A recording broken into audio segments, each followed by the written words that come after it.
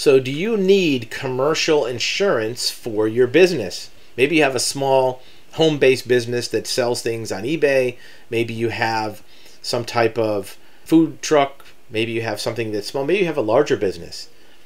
It's likely that no matter what business you have, you probably want to have some type of commercial insurance. Sure, if you have a store or a commercial building, you're going to have liability insurance, GL, maybe E&O insurance. But what about a home-based business? Well, keep in mind a few things. Now remember, we're not attorneys. We're not giving you legal advice. We are commercial insurance agents, but we're not your agent, and we don't know your particular business. So get good advice from qualified professionals before you take action.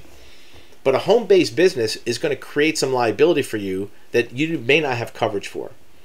You have a homeowner's insurance policy if you own your home. That policy will very likely have specific language called exclusions from coverage for anything related to commercial activity. So if, let's say, you're doing something in your garage to maybe make, I don't know, workbenches for somebody, or Adirondack chairs for flea markets, or you're doing something in your garage that is a commercial enterprise, that activity is very likely to be excluded from coverage from your homeowner's insurance policy. What does that mean? Well, sure, if somebody gets injured from one of your products, you're not going to be covered on your homeowner's policy, and you may not expect that. However, it could go a step further. If that activity causes damage to your house, if you're soldering some wires because you're building little ham radios, let's say, as a commercial business, and your soldering iron catches your house on fire, burns to the ground, it's possible that your insurance carrier might exclude that claim because it was a commercial activity. How are they going to find out? Facebook, eBay. They're going to look at your social media. They're going to look at your bank accounts to find out where you got income from in your tax returns. If it can be proven that the activity that caused the damage to your house was because of a commercial enterprise, you might have exclusion of coverage. If you have tools or equipment in your house, or computers like you see behind us, if they're used for commercial purposes, they may not be covered.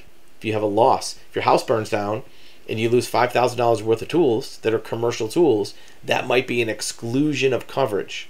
So you might want to add additional coverages. The one thing you'll find is those coverages are not very expensive. It's usually pretty cheap to add on endorsements for coverage for part-time or incidental business activities in a home. Now, if those business activities are creating more liability also, like product liability, then you might want to add additional coverage for that. If you have a certain professional designation, like if you're a CPA, accountant, attorney, you want to get separate coverage for that. E&O insurance, errors and omissions insurance. What if you're just selling stuff on eBay? You're selling, let's say, flea market products that you buy locally that you know will sell more on eBay. Well, you may want to get coverage for that. What if you buy something at a flea market that, unbeknownst to you, is a recalled product, and you sell it on eBay, somebody buys it and gets hurt and they're injured? Can they sue you? Well, anybody can sue anybody. We know that for a fact.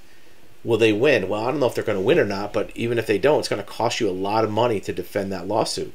And if the attorney for the other side can demonstrate that this just wasn't a one-time thing, you just sold something from your garage or something you found in your attic, if they find that you have an ongoing enterprise of selling used items on eBay for the last 8 months or a year, and you've made $62,000, they're going to say that's a commercial enterprise and you're liable because you're now a business. And if you don't have a separate LLC and corporate firewalls, everything's on you individually, and everything you own personally is at risk. Remember, again, we're not attorneys. We're not giving you legal advice. Make sure you get good legal advice from a qualified attorney. But any business enterprise, even if you're not thinking of it, can create liability. So you might want to have a policy for that. In some cases, you may want to get a surety bond for some of your activities if you're dealing with the public. A general liability policy is usually pretty cheap. It's going to go by your revenue. So if you have a small business that does not make a lot of money, a GL policy will be cheap. You may want to look at other things like a BOP, a business owner's policy, which has a certain combination of coverages. There's also a CPP, commercial package policy, which has also certain coverage packages. Your insurance agent can normally help you with that. Whatever you have for insurance on your personal side, your personal lines coverages, home, auto, life, health, that same agent probably can help you answer questions about your commercial activities. They may have a different person in their office that handles that, but if it's a decent sized agency, they can probably help you out in their commercial lines division. You probably have more liability exposure and need for coverage for commercial lines than you think. Of course, nobody wants to pay money for insurance. There's an old joke that at a party, nobody wants to sit next to an insurance agent because they're just going to try to sell them insurance. But in this case, if you have any type of business activity that's creating revenue, generating money for you, you want to look to see how to protect that. You don't have to spend a lot of money. You probably don't have to spend as much as your agent might tell you, but you do want to have some type of basic protections and understand what they cover and what they don't cover. The most important thing to look at on an insurance policy is the exceptions or exclusions from coverage, so that you know what's specifically not going to be paid for if you have that type of claim. Most commercial policies also have legal defense. So if you get sued, even if you win, they cover that legal defense. And that could be more expensive than even the loss sometimes. Any type of litigation can be tens of thousands. It's very easy to hit $100,000 on a commercial or on a business litigation case, piece of cake. Especially if there's some statutory or contractual requirement that you have to pay for the other side's attorney too if you lose. So that can add up quick. So you want to look at those coverages. Also, if you're using your vehicle for any kind of business activity, if you're shuttling parts between your warehouse and your home or whatever it is, you may also want to look at commercial auto, because if the activity of your vehicle is discovered to be used 70-80% for business purposes, bringing materials back and forth, even going to trade shows. We've seen claims denied because the vehicle, it was a van, was used to bring trade show materials, and that's really all it was used for. It was never used for any personal use. There was an accident and it was denied because it was commercial policy. And you don't want to have that kind of denial because it could be an expensive event. You also don't want to get non-renewed on your personal lines because you're engaging in those kind of activities does not have coverage.